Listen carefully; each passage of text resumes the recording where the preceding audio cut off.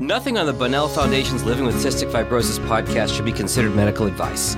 Medical advice can only come from your CF physician. Cystic fibrosis can be a devastating diagnosis, but living with the disease can bring positivity and a new appreciation for each day. From the Bunnell Foundation in Detroit, Michigan, it's the Living with Cystic Fibrosis podcast, sponsored by Vertex Pharmaceutical and Viatris. Here's your host, Laura Bunnell. We're honoring people who have had an impact in the CF community.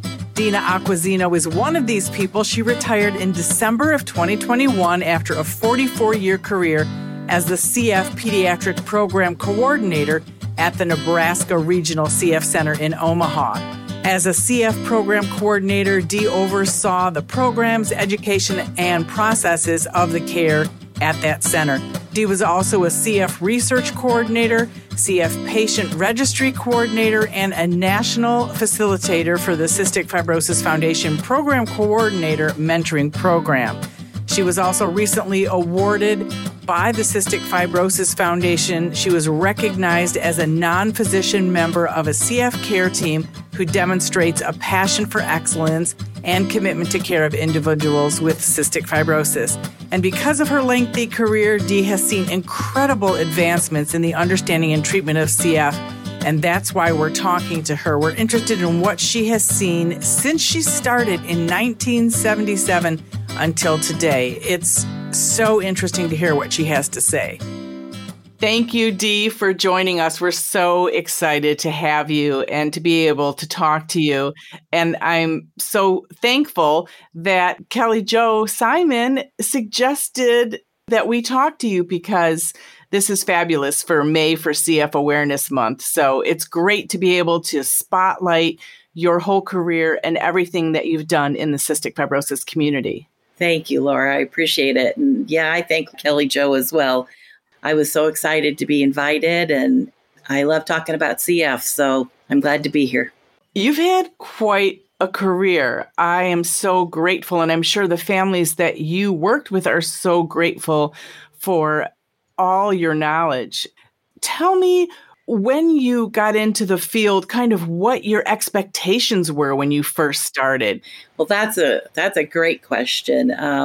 When I was hired by a absolutely spectacular physician named Gordon Gibbs back in 1978. And what I thought I was hired for was to actually develop educational materials for cystic fibrosis and just to kind of put some programs and protocols together. In fact, Dr. Gibbs just had a different idea of what he needed me for. And I ended up just being like his right-hand person for the first 3 years until he retired. And he provided me an absolutely spectacular basis of knowledge of CF. He taught me how to do, this may not sound very exciting, but he taught me how to do stool samples and measure fat content in stool samples. He taught me how to use just sputum from CF patients, grow that on media plates and identify specific bacteria. I learned how to do sweat tests from him, all sorts of other laboratory tests, including spirometry. And I just got this knowledge base that I think is unique and treasured forever. And probably most importantly, I learned from him how to love the field of CF and the CF community, and realized how much our parents and patients did on a daily basis, the treatment burden that they went through, and yet they lived their lives and had full lives. Now, that was in 1978. The average life expectancy at that point was, probably late teens, early 20s. So from that point to now, and I should mention that I just retired exactly 3 months ago today, things have changed dramatically. And so I feel blessed every single day I was working with the CF community to see the changes and improvements in care during my career. And I have to say, you must have started working when you were 10 because you don't look like you could have been working for 44 years. That's the screen thing. It's a filter. No, I don't think so. Thank you. And you started working in this field prior to the Genome Project, prior to finding out and realizing how important all of our kids' mutations were. Yes. And what this would mean. I mean, it is literally night and day between that. So what was it like? You had hope, and parents, of course, had hope, and they were just praying for something, when that genome project and when the gene was discovered, that caused cystic fibrosis in 1989, but you were way before that. So what was life like for parents? What did you see in parents as far as the fear for their children's life? Well, certainly there was that. And our focus, because it couldn't be on genetics and modulators, was really on just keeping them free from infections, which included clearing mucus from their lungs. And even enzymes were different when I started, because back in 1978, there were no enteric-coated enzymes. So they were just powdered enzymes where patients took probably, I would say, an average of 25 to 30 powdered capsules for each meal. And even that didn't help them gain weight very well. And so it was probably in the early 80s, so soon after I started, that enteric-coated enzymes were developed, and that was a game changer, actually. Even before the modulators, it's amazing. It's impossible to underestimate how important enteric-coated enzymes were. They went from taking 25 to 30 capsules per meal to 4 or 5 at the most, enteric-coated capsules. And they didn't have the tummy problems that they used to. They gained weight. And so we focused a lot on that. We also knew prior to when I started, and certainly not meaning to indicate it was because I was in the field, but there wasn't a focus on high-calorie, high-fat diets. In fact, the focus was just the opposite, because the enzymes that they had did not digest fat very well. And so our Canadian friends helped us realize that high-fat diets were really important. And so that all happened in the early 80s and was also a game changer, along with lots more antibiotics were developed. So our focus was really on mucus, lessening infection, gaining weight. It's so interesting. And the enzyme game changer, I completely understand. When my oldest was born in 1994, I remember being so thankful for that.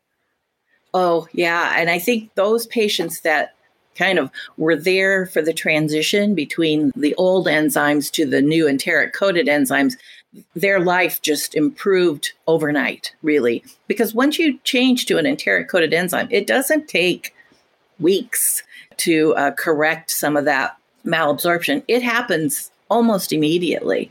As you might know, having 2 daughters with CF, if you miss enzymes, that impact is almost immediate. Same thing with when you start a more effective enzyme, that impact was immediate as well. It was fun at that point to just see that and witness that. And I think that the modulators, which are absolutely spectacular, but I think people forget, if they haven't been in the field for very long, what a big deal that change to enteric-coated enzymes was.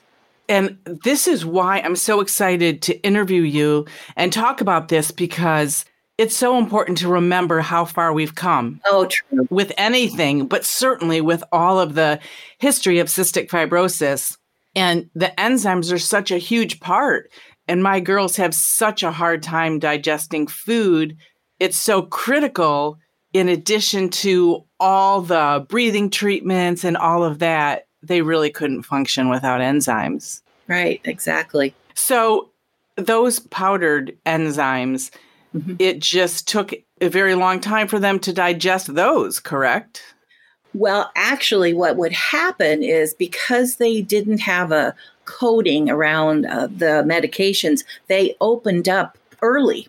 And so they didn't work as well, because they needed to wait until they got down into the lower intestines, where they really did their job. And that's the beauty of enteric coated, that they would get through the system, your body, and then by the time they got to where they needed to get, then they opened up. That's why they took so many of these powdered ones, because they were hoping that some of those would eventually get to where they needed to go to digest their food.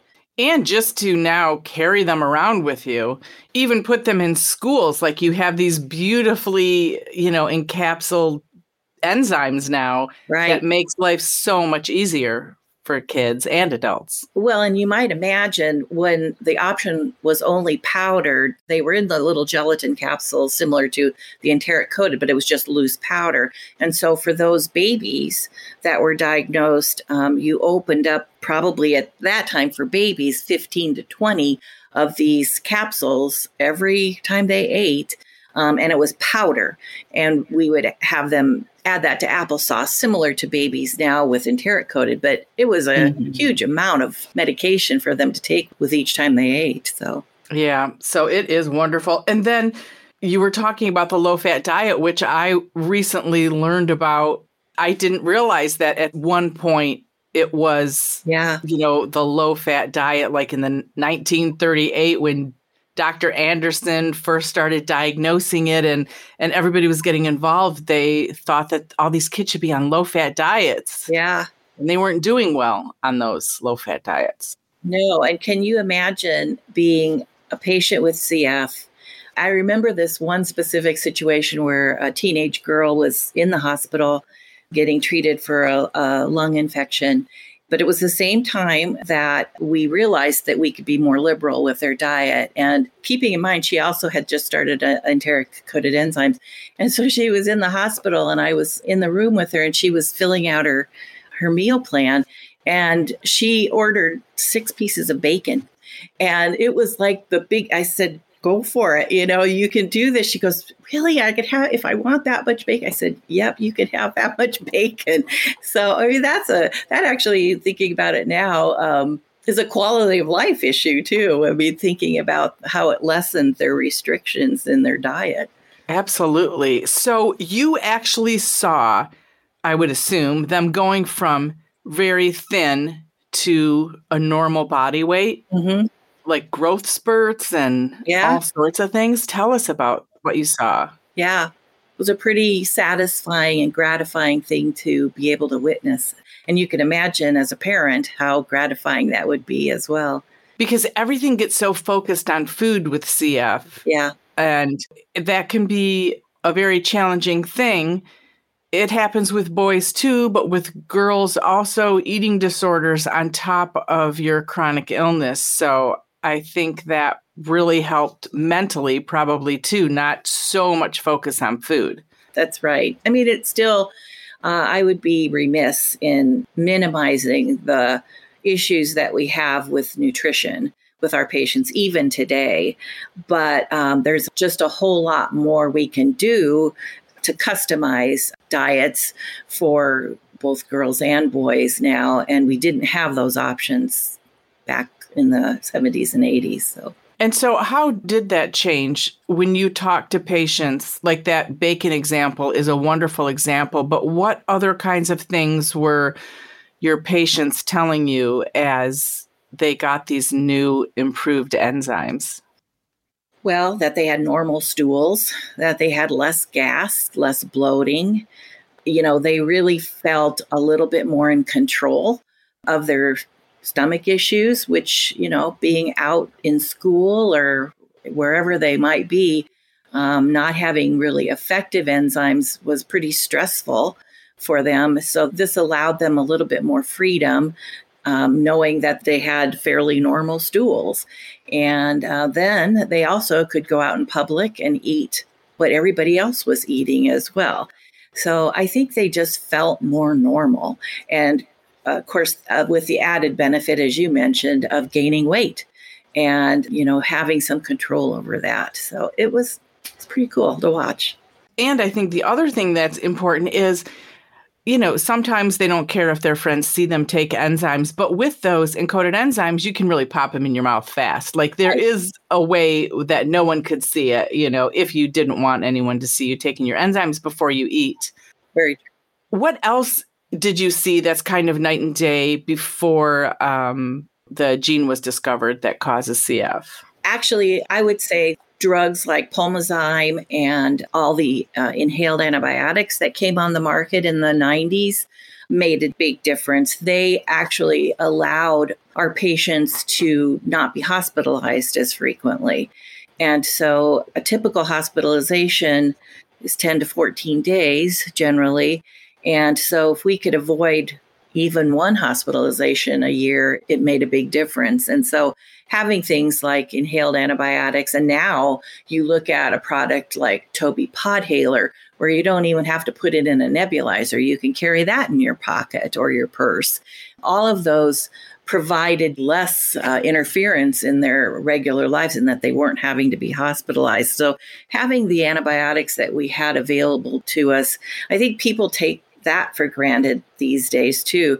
You know, the choices that we had back in the day were limited, and a lot of them were just IVs. So if we felt like a patient had a typical CF lung infection or pulmonary exacerbation, the choice was hospitalization. And now we have just an unlimited amount of antibiotics that are available to us. And now with the world of modulators, we aren't even needing antibiotics as much as we did before. So all of that has really been helpful. But I think that the change in antibiotics, I briefly mentioned Pulmozyme, another game changer in the world of CF, because it, for those people that don't know what Pulmozyme is, it's an inhaled medication that thins the mucus. And so in CF, that's a real hallmark and a real problem, is that the mucus is thick and sticky. So this drug then liquefies the secretion so they're able to cough it out more easily, keeping your lungs cleaner. So that was it was a whole classification of a medication that never was before. And I remember at that time, I was also a research coordinator at our center. And so we were part of the clinical trial for Pulmozyme. And patients, you got either the drug, which you didn't know if you were getting the drug, or a placebo. So It was called a double-blinded study. So you didn't know what you got, except that those patients that got Pulmozyme knew they were getting Pulmozyme because it made such a difference immediately in just allowing that thick mucus to be expelled. So that was a pretty big deal back in I think it was 1993 when Pulmozyme was approved. And did you realize at the time all this history and change that you were seeing? I know you're like so busy in personal and professional life, but did you realize all the changes as it was happening? That's a very good question. I think I did. I mean, I certainly realized that patients were living longer. I mean, that was kind of one thing, although that happens over time. But I did feel that patients were able to look in the future and setting goals that they hadn't when I first started. It was just difficult to talk about things like college and maybe having babies and things like that, where that didn't seem to be the case anymore. So on some level, I think I did understand that things were getting better. Keeping in mind also that it wasn't until 1989, as you mentioned earlier, that the gene was discovered. So there was a lot at that point. I remember sitting at the CF conference in 1989 when that was announced. And at that time, people, and in fact, the speaker at the time said that he had hoped that there would be gene therapy within 10 years. So that was 1999. And you can imagine we were all very excited about that. That did not happen, but at least in the meantime, there were therapies that were being developed that, while it wasn't gene therapy or a cure, it was improving and lengthening the life of our CF patients. And as I said, having my first child born in 1994 and second one in 1997, I didn't have some of those struggles that the earlier parents had. When my kids were born, I was, of course, and still am worried about their life expectancy, but I always saw a future for them. I always thought, well, they're going to college, they're, et cetera, et cetera.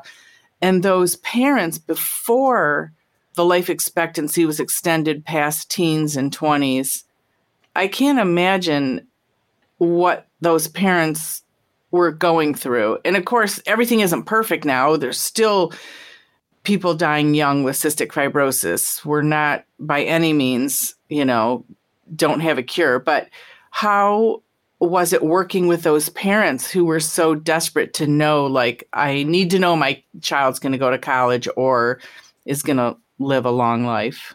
I think that Dr. Gibbs, and then I should mention also Dr. Colombo, it was our center director for 38 years with me, and he took over after Dr. Gibbs retired in 1981.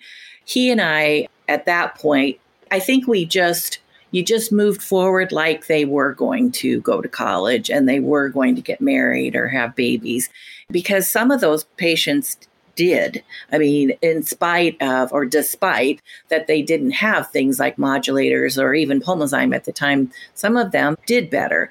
And we didn't know who had which mutation. You didn't identify mutations till much further down the road. So we didn't know. And so our goal was to be aggressive with everybody, with the hope that they may be the ones that would go on and live longer lives. So I don't think we changed our approach, but we weren't seeing the success that we are now. Gotcha. And for anyone who isn't familiar, if you don't know your mutation, it's critical because you can't go on a modulator or a medication unless you know if it'll work for that specific mutation. So that's why it's so important. And there's, I think, a couple thousand different CF mutations now, and we keep learning more. And part of this challenge and problem, as I recently learned in newborn screening, is why some people of color and some in the Hispanic population aren't getting diagnosed even with newborn screening, because there aren't enough mutations listed in the newborn screening panels. It just takes all those mutations. Yeah, it just takes some of the most well-known. So we still have a long way to go. Yes. And while we cannot say enough wonderful things about modulators, because modulators treat specific mutations, the modulators that are currently on the market cover about 80% of all of our CF patients. But that means there's 20%, it's a little less than 20% now, that are not covered by modulators. And so the CF Foundation really works tirelessly to try to find modulators or treatments for those patients who are currently not eligible for the approved modulators. Right. And it could be 80. I know we hear 90. I mean, we don't know exactly, right? And there's a push for the last 10%, but it varies. We just don't know exactly how many people it is. But the important thing is there are people that need modulators that have not been reached. And like I always tell people, I have one daughter that's on the triple modulator.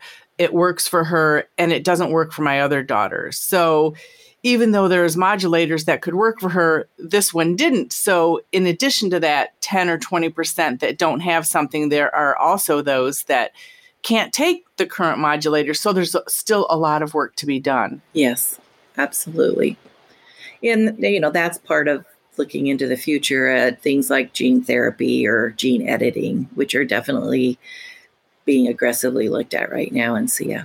What other differences do you see that, a difference was made between when you started and kind of when you retired now? Well, certainly from a very personal perspective, the team is very different. When I started, it was me and Dr. Gibbs. That was our team. And, it was to my benefit at the time because I learned so much.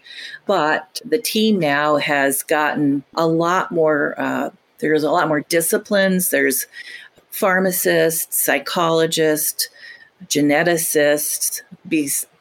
Of course, there's nurses, dietitians, respiratory therapists, social workers. We have an endocrinologist on our team, a gastroenterologist on our team. So that's been a spectacular thing to have all those disciplines. Physical therapist, I don't want to forget that. Mm-hmm. So those are really, that's important because we realize that CF is not just a lung disease, and we have these specialists that are available to us now getting specific CF training. So that's been really beneficial. The other thing is looking at it from an aging CF patient. So until the year 2000, I was the adult and the pediatric program coordinator because we didn't have adult centers. And so in the year 2000, our adult care center was developed, and our center directors, Jim Murphy, and the adult coordinators, Jill Fleege, they both are the same staff as when they started the center in 2000. And they are seeing all the typical, I guess, adult complications that adults without CF are seeing now because patients are living so much longer. So that's definitely a change. We know that we need to be screening for colon cancer and certainly diabetes and even heart disease. And now with modulators, patients are actually getting overweight. And so now we may be dealing with cholesterol problems. And so that's really changed a lot. And I have to say, and then actually from a wonderful perspective, pregnancies are out the roof. I mean, a lot of women with CF who may not have had much luck getting pregnant started on modulators and now have a lot of luck getting pregnant. So our care center, we have about 200 adult patients at our care center. And at any given time, there's, I say, between 10 and 15 pregnant women. So talk about a change. We did not see that at all in 1978. And that change, they could always get pregnant. It wasn't that they never could. Was it because there was low weight, or what was? There was a lower amount of fertility in women with CF because of the viscous mucus. And so that created problems in the cervix. And so they could get pregnant, but it took a long time, or could take a long time for them to get pregnant. And of course, for them, they have other considerations way back then, looking at a shortened life expectancy and those kinds of issues, which are less of an issue now. Certainly all of those are still issues, but certainly less than they used to be. And what about for the men? Like when I was talking to Gunnar Esiason, and he was talking about the fact that men with CF aren't sterile, they're infertile. It's the vas deferens that's the problem. Right. I'm wondering if when they're on modulators, if that is helping at all. I don't know. So the issue with men is that there is an absence of the vas deferens. And so because that's an anatomical problem, I don't know that would be improved with modulators, but I'm certainly not an expert at that. What I love is those men that are on modulators will likely live a much higher quality and longer life to enjoy being a parent. And they can still do in vitro. Yeah, definitely that. And Gunnar's very vocal about that. And we've had many of our men go that route with great success. That is wonderful. What things are you excited about that you've witnessed as, history keeps being made when you were still in the field? What kind of celebration was there when the CF gene was found, and Dr. Francis Collins and others? He's my personal hero, I might mention that, right? Yes, absolutely, right? We can talk about him all day. Yeah. Well, certainly 1989 was a hallmark year, and we were very excited. And I think that one of the things I've learned was to manage my expectations a little bit, because I was disappointed that we didn't have gene therapy available to us sooner, but still excited. I mean, to being able to discover the CF gene, none of where we're at right now would have been possible without that. Every time a new medication, whether it was an inhaled antibiotic or Pulmozyme, was an exciting thing for us. And I have to say, it was it was the most satisfying part of my job to be able to call a family and say, guess what? Pulmozyme's on the market now. Let me tell you about this drug, and let's get this drug submitted, and we'll work on the prior authorizations. And these are the things that we're going to look for, and just to educate them on that. Truly one of the most exciting parts of my job. And I might mention, perhaps one of the things I miss the most is not being kind of front line and being able to deliver such hopeful news to our families. And it's not like I still feel like I'm part of the CF community, but I'm not right there. But the person that's replacing me is absolutely awesome. So I'm so glad that she gets to experience that now. But how many people in their career can deliver such exciting news? And I got to do it over and over and over again, and talk about sustaining you, and being grateful for what you have. The CF community, I'm sure you know this, but the CF Foundation is looked at as a model by the rest of the health community in the world of how to deliver good care and how to do good research, basic science research and clinical trials. And it's because of that we are where we're at. And what we've discovered in the world of modulators and in our understanding of genetics isn't just going to be beneficial to CF. It's beneficial to other diseases that are autosomal recessive diseases. And so I think that, sometimes CF, it's looked at as we call it an orphan disease because it doesn't affect that many people. But what we've accomplished in the CF community really has much more far-reaching benefits to all sorts of other people with genetic conditions similar to CF, not to mention just the care team concept and how that can be utilized in other health disciplines or health conditions as well. Right. And we always talk about, the importance of the care team. And like you said, in other diseases and everything, not to mention COVID-19, mm-hmm. right? Mm-hmm. We all understood what was going on. I was not concerned about the NIH and the FDA and the fast tracking. We knew about fast tracking. We helped get drugs fast tracked. It was because of the efforts of the CF community that drugs were being fast tracked. So we didn't have those same concerns as the general population that wasn't familiar with all of this. So that was very interesting and still is. Yeah. Well, in COVID, now that you mention it, talk about the CF community being prepared for something like that. I truly think that's why most CF patients did very well during the pandemic, because what population could have been better prepared for infection control and the understanding of, staying away from people who are ill and just really understanding that importance. And that's, I think, why people did so well. And from a CF community, from a care center perspective, I'm going to admit that I was skeptical about telehealth. And it's not like I've totally bought into telehealth, because I think there are some situations where telehealth isn't the best situation. But I totally think that there are many situations where telehealth is great, and it really got us through the pandemic. And of course, you probably know that the foundation provided spirometers to mm-hmm. patients. And our center was certainly not alone. We did drive-by sputum labs where they stayed in their car, and we got sputum cultures by going to them in the car. And it was just a very creative time. And that all came about as a necessity because of COVID. So God love our CF community for thinking outside the box.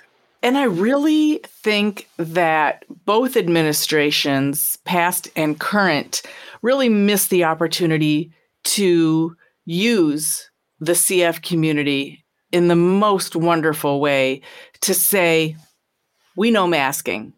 We know it stopped the spread of B. cepacia. Here's why. Mm-hmm. For all the people that didn't understand or still don't believe it, we really had statistics, and we have parents who've witnessed it, and we know how, distancing and everything has worked in the clinic. And I just think that's really too bad. We had so much to educate the public about. Yeah, I had not thought of that, but you're right. We have very vocal and articulate people in our community, and I think they could have been very persuasive.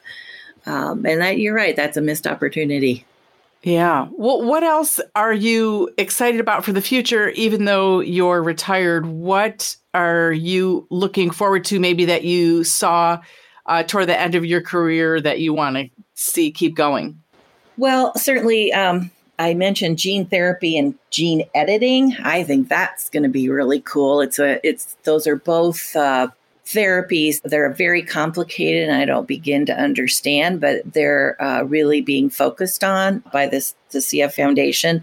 Those really would be a cure for cystic fibrosis, and so I'm watching that with a lot of interest and hope that I understand it more as more research is being done in that field. What I hope to see, and I think it's going to happen, is I'm trying to decide how to articulate this best, but I guess a global expansion of CF care around the world. Because here in the United States and in Canada too, we have great care and great access in the United States to all of the medications, most people do, that are available for CF. But that is not the case in the rest of the world. Many areas of the world really don't have organized care centers and don't have access to the same medications. So I hope that that is a priority of the CF Foundation in providing that same amount of care to the whole world. I think we've also recognized that CF is not just a Caucasian illness. There are many different races that are affected by CF. And so I think that's something that we need to be focusing our attention on. But really, just looking at what's available in our CF world right now, if a newborn was diagnosed with CF and I had the privilege of going in and talking to that family about CF, what I could provide them now is real hope that their child is going to do well and live a long life and a healthy life. And really, I look forward to all the patients that are little kids right now and what they're going to have to look forward to. And I mean, our job at the care center is to just ensure that families know you take care of your child and let us be partners with you, and they're going to do well. That isn't a guarantee for everybody, but by and large, that's what I think we're going to see. At least that's what I hope what we're going to see. And I have real positive thoughts about that. It's very exciting. And I have to say, you know, when you were talking about world healthcare and everything being equal, there is so much disparity and differences among care. It's maddening. And it's a hot button for me because it makes me crazy that my friends in Canada can't get the CF modulators that are available to us in England and in the United States. And each province there has to get it approved. Yeah.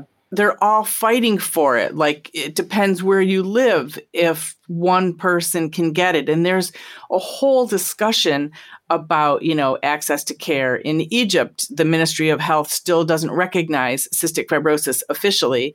And in the Middle East, it's also very challenging, and that, you know, not every physician is aware that African Americans, Asians, and Hispanics can have cystic fibrosis. That is mind-boggling to me that everyone isn't aware of that. So we have so much work to do still. We do. And as you mentioned earlier, the mutations for African Americans and Hispanics and some other races can be very different and are not necessarily on all the newborn screening panels. So they are patients that could be missed. And so there's a lot of work that needs to be done in that respect. And I know that I think that I'm sure you're aware of, well, and in fact, Dr. Nasser, she's in your neck of the woods. Awesome. And she's I know our hero as well. Yeah. Oh, she was my daughter's pediatrician. I thought that might be the case. Yeah. Pretty amazing person. And I know that she's involved in looking at care in Egypt and other countries in the Middle East. And, you know, God love her for that, because I think that as excited as I am for what we have in our country, it saddens me to think that I know these patients could do so much better, you know, in other places of the world, and they don't have access to that care. It just seems so wrong to me. So I do think the foundation, I know they've started to look into this a little bit more. And Dr. Preston Campbell, he's going throughout the world now and working on trying to improve that. So that would really be something that would be exciting and a loving thing for us to be able to provide better care everywhere. Mm-hmm. It should be. Absolutely. And I wanted to ask you, too, the difference that you've seen in the gastrointestinal care, because we mentioned it briefly that it is such a big part of cystic fibrosis. From where I sit, it seems like there isn't much known and there aren't that many experts. And it's only in the last few years that even there was funding for research to help doctors address all of the stomach or GI issues. What have you seen since you started and kind of where it is now? Obviously, the nutritional status of our patients is much improved. And so I want to start there by saying it isn't that we don't see patients that are malnourished and that we don't have complex issues surrounding that. So the foundation does have a program now called Digest, which is a training program for gastroenterologists who want to specifically go into the CF field. So I'm grateful for that, except that I think that it's still such a new field because people, they just don't know a lot about it. Now, having said that, with the modulators that are on the market, we are seeing patients who are doing much better with their weight. Not everybody, but many patients are, and in fact, getting overweight because of modulators. So now we're kind of having to dial back a little bit and determining, okay, well, maybe 6 pieces of bacon for breakfast isn't a good idea now that we have more effective medications that seem to improve their ability to digest their own enzymes. I think the GI component they are looking at it a lot more closely now, but I think they're learning.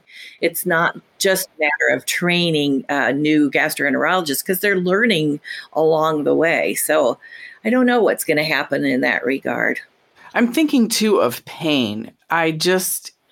Because I know with my girls, they've been doubled over in pain. And they did a lot of trial and error themselves. They're both vegan now. And for whatever reason, that's helped them. So I just wonder, I think there still is a lot to learn and how different it can be for each patient. And sometimes the CF care team isn't as aware, or in my experience, hasn't been. And there isn't as much maybe connection. And I think it's improving a lot with the GI doctors, the GI doctors aren't experts in CF, but now they're starting to learn more together, I think. I think having a gastroenterologist as part of your team, and when I say as part of your team, what I mean is they are actually in the clinic while you're seeing CF patients, has made a huge difference in us understanding some of the nuances of GI symptoms in CF, and also the gastroenterologist understanding how other things play into GI symptoms. And so I think that is going to make a big difference in just kind of giving a more holistic treatment plan for GI symptoms. I have to say, the gastroenterologist that's in our clinic, she has opened our eyes as far as looking past issues of just malabsorption and maybe DIOS or pancreatitis. I mean, she's looking at all sorts of other things, and we would not have looked into that. And that's the benefit of having a gastroenterologist as part of your team. And so I think that things will improve, but it's definitely a work in progress. There's a lot of research being done now on the GI microbiome. And so we have one of the doctors at our team is Dr. Ashley Deshaw is doing some clinical research on GI microbiome. And I think that's going to play into kind of customizing diets per individual patient that might help. I agree. We were just talking about that. I was just talking about it with another doctor here locally in Michigan, Dr. Ryan Thomas. It's very interesting. And I also wanted to get your take before we wrap up here on things like B. cepacia and other bacteria and deadly bacteria, are you seeing that it's staying the same, or what has changed since you started to your retirement as far as all of that bacteria? In our area of the country, the incidence of B. cepacia is extremely low. We have no B. cepacia in our pediatric population. I think our adult population has 1 or 2 patients. And those patients that have positive B. cepacia identified in their sputum culture, we send those results to Dr. LaPuma's lab at the University of Michigan. And so he will identify it, and he actually goes further and looks at genomivars. And so we have found that the patients that do have B. cepacia in our region have, fortunately, some of the genomivars that don't seem to cause the bad disease that some of the B. cepacias can cause. So we're fortunate in that regard.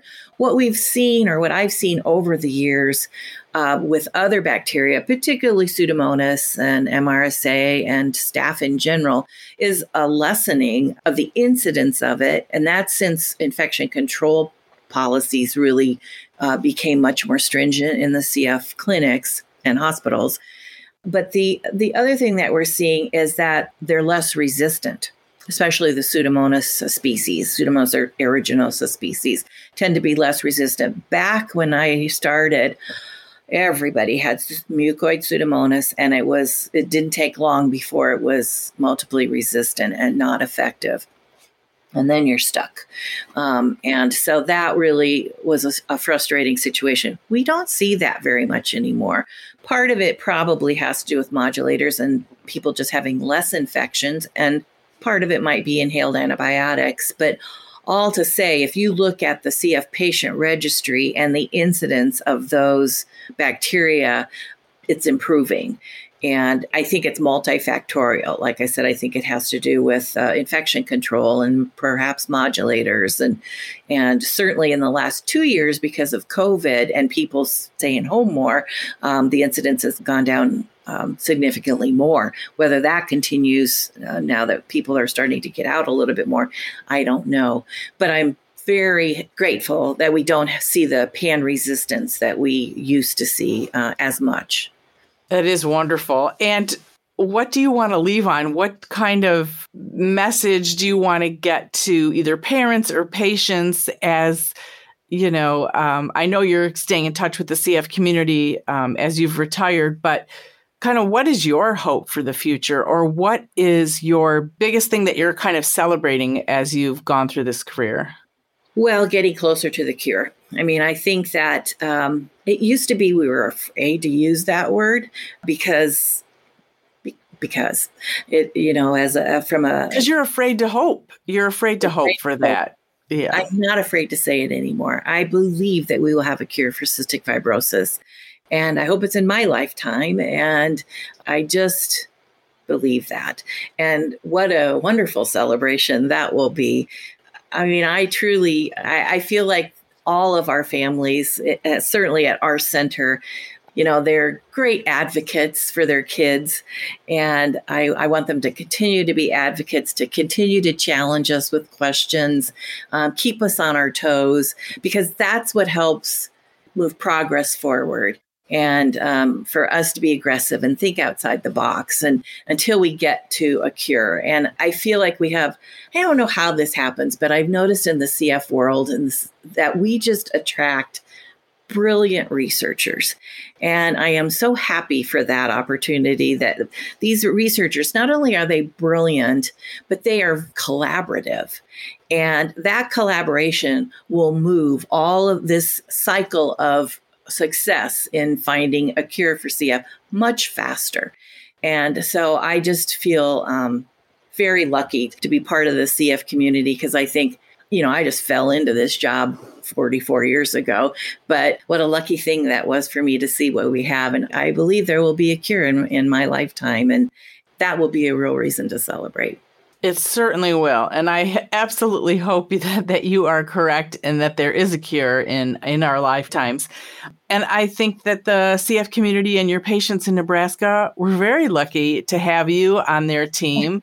And I'm so honored. I think there are so many gems like you out there that we don't know about. And I'm so grateful that we could tell a small part of your story. I'm sure when your patients and families listen to this podcast, they'll probably all want to say, I have this great story about Dee and all she did for us. And we definitely want to hear about them. We'll put it on our website too. But just thank you for... Oh, thank you. It's such a huge commitment when you're part of the CF community.